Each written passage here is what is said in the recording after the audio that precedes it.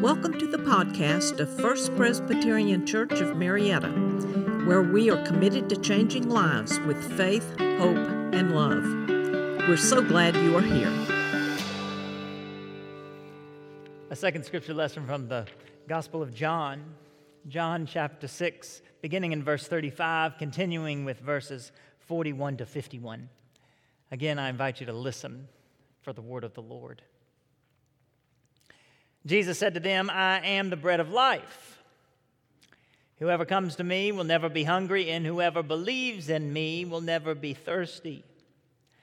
Then the Jews began to complain about him because he said, I am the bread that came down from heaven. They were saying, is not this Jesus, the son of Joseph, whose father and mother we know? How can he now say, I have come down from heaven? Jesus answered them, do not complain among yourselves. No one can come to me unless drawn by the Father who sent me. And I will raise that person up on the last day. It is written in the prophets, and they shall all be taught by God. Everyone who has heard and learned from the Father comes to me. Not that anyone has seen the Father except the one who is from God. He has seen the Father. Very truly I tell you, whoever believes has eternal life. I am the bread of life. Your ancestors ate the manna in the wilderness and they died. This is the bread that comes down from heaven so that one may eat of it and not die. I am the living bread that came down from heaven. Whoever eats of this bread will live forever, and the bread that I will give for the life of the world is my flesh. The word of the Lord. Thanks be to God. Today begins a sermon series that will last the summer based on what Bible scholars call the I am statements. On several different occasions, Jesus tells those who are listening who he is, using statements like the one we just read, I am the bread of life. On this Communion Sunday, we recognize that this statement is both a metaphor and a fact. On this 77th anniversary of D-Day, we also recognize that sometimes love takes sacrifice. When Jesus says, I am the bread of life, he's not just like bread, he is the bread. So even more than the mother bird who made a nest right outside our kitchen window and flies back and forth all day long feeding her 2 chicks, we don't just thank the one who gives us this day our daily bread today. For as we gather around the communion table, we remember the one who loves us so much that he offers us his very body and blood. I am the bread of life. And that's love in a most profound sense. And we know he loves us by the sacrifice that he makes, by the gift that he provides. Not everyone loves us as much as Jesus does. I am the bread of life, he says, and he says it. And as he says it, we know that he loves us even more than the waitress at Red Lobster who brings us those delicious biscuits in the basket that ruin our meal. Do you know the biscuits that I'm talking about? In the ancient world, in the culture of ancient Israel and Palestine, bread wasn't a treat. It wasn't something that you had on very special occasions. Back then, when people thought of bread, they weren't thinking about carbs. They were thinking about the most basic form of sustenance, the most basic staple of the dinner table. When Jesus says he is the bread of life, he's talking about being the grain of life. It's what rice is to so much of Asia, what grits were to our southern grandparents, not what French fries or candy or chicken nuggets are to our kids. Bread isn't junk food in the sense that Jesus means it, though sometimes we think that the ones who love us the most provide us with junk food. When I make the girls dessert, I give them as big an ice cream scoop as I possibly can because I want to be their favorite. I also want them to know how much I love them, but there is another parent in our household who loves them so much that she wants to make sure their teeth don't rot out of their head. I am the bread of life. Bread is solid. Bread is nourishing. Bread is not necessarily what you want, but it is always what you need. The ones who love us the most supply us with such things. I think about Jesus saying, I'm the bread of life, and I remember this story that Anne Lamott tells. Anne is a famous author, and she said that she was once at a women's Bible study, and the leader invited the women at the table to think of someone who was like Jesus to them. Who embodied the gospel to you? Who revealed to you God's love, she asked. Well, they went around the table, and you can imagine what people were saying. One woman talked about how when she was a child growing up, her grandmother lived right next door, and when she'd had a bad day at school, maybe she'd stop at her grandmother's house, and somehow her grandmother just knew that she would be coming, because as she walked in the door as a little girl, her grandmother would always be pulling out a tray of freshly baked chocolate chip cookies from the oven. She was like Jesus to me, she said, and you can imagine how much this meant. Another told about her old golden retriever who was always there bringing comfort all through a very difficult divorce. Another talked about her sister, another her father, on, amazing tales of kindness. Until the last woman at the table spoke, and she said, who has been like Jesus to me? Well, that's a hard question to answer because Jesus loved people so much that he was always honest with them, even if they didn't want to hear the truth. To answer this question, I have to think about someone who loved me so much that he was so honest with me that I wanted to kill him.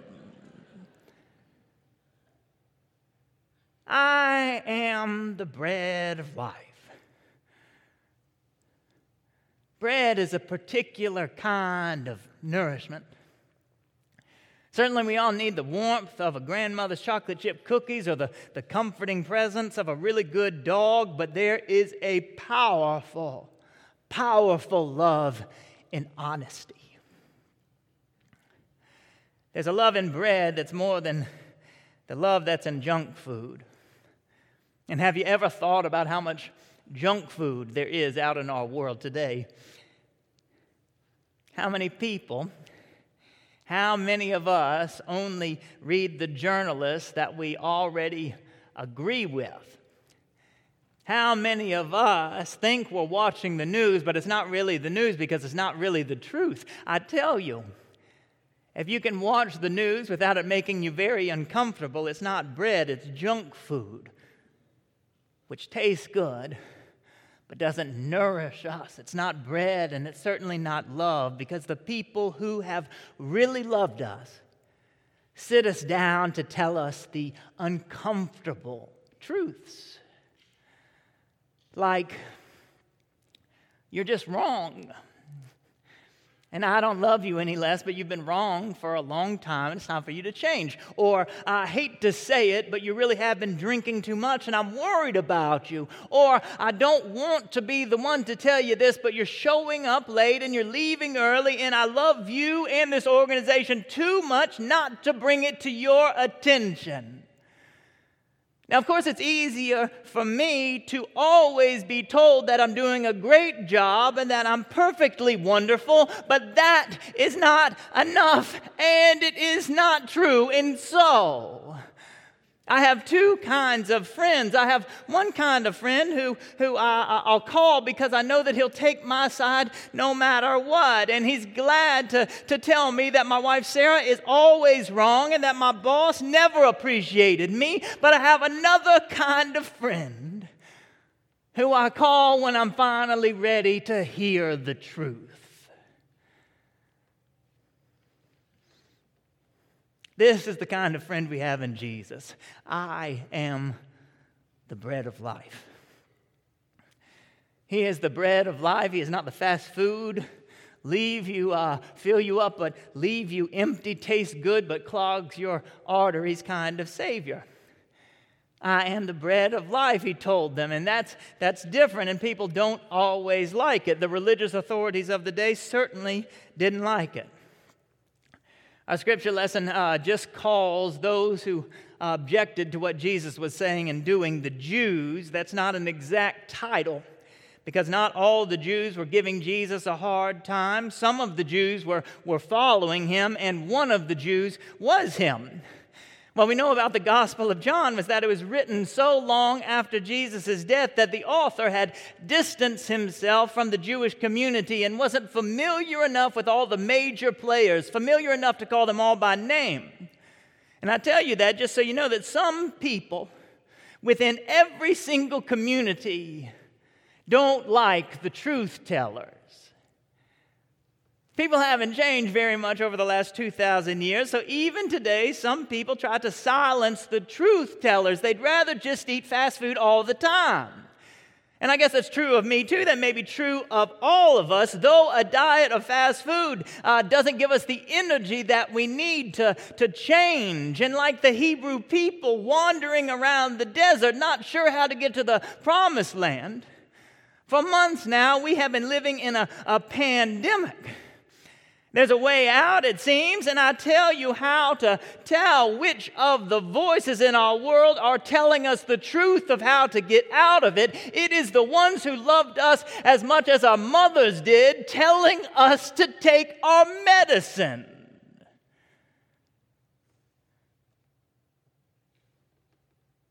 Who is like the bread of life to you? When you walked into the worship service this morning, with your bulletin came a brown ribbon. This is my first time ever buying a whole bunch of ribbons. It's hard to find enough brown ribbons for this many people, and so I tried to convince some church staff members that tan or burnt orange was close enough to brown, but they wouldn't have it. You all have brown ribbons, thanks to them, not me. And then I tried to cut some of them like straight across. So if you have a ribbon with a really ugly edge, I cut it. If you have one with a very nice diagonal cut, Natalie Foster probably cut it. What I want you to do with these ribbons is think for just a minute about someone who has been like bread to you. It could be a doctor who told you a hard truth and tried to help you make some changes. It could be a teacher who wouldn't put up with your excuses, a friend who dared hold up a mirror to you and held your hand as she did it. It might not have been what you wanted, but it sure is what you needed, to quote the Rolling Stones. Thinking of this brown ribbon, think about a person who has been a gift from God to you, not because they were just kind, but because they helped you become a better person. Think about someone who has been like Jesus, the bread of life, and use a pen in the pocket of the chair right in front of you to write their name on your ribbon. As for me, I'll be writing my wife Sarah's name on my ribbon because Sarah always loves me enough to tell me the truth. But I'll also be writing the name George down. Back at Good Shepherd Presbyterian Church, the first church I served as a pastor, a mother once asked me to baptize her baby. I told her that I would, but then the senior pastor told me that she wanted to do the baptism. I said that would be fine. But no one ever told the mother which pastor would be baptizing the child. So right up in front of the whole church, this mother tried to hand me her baby, but the senior pastor took the baby instead. She baptized him in front of the whole congregation while his mother just looked at me as though I had just broken her heart. I told George all this the next day over breakfast. He was a young pastor too, and I said, "Can you believe that senior pastor? Can you believe that she wouldn't just let me do the baptism? And why didn't she take the time to call this mother?" Well, George wasn't hearing any of this. He just looked me in the eye and he said, Joe, you messed up. And you didn't just mess up, you really messed up. But that's okay, because I know you're going to make it right, and I know you're not going to make the same mistake again.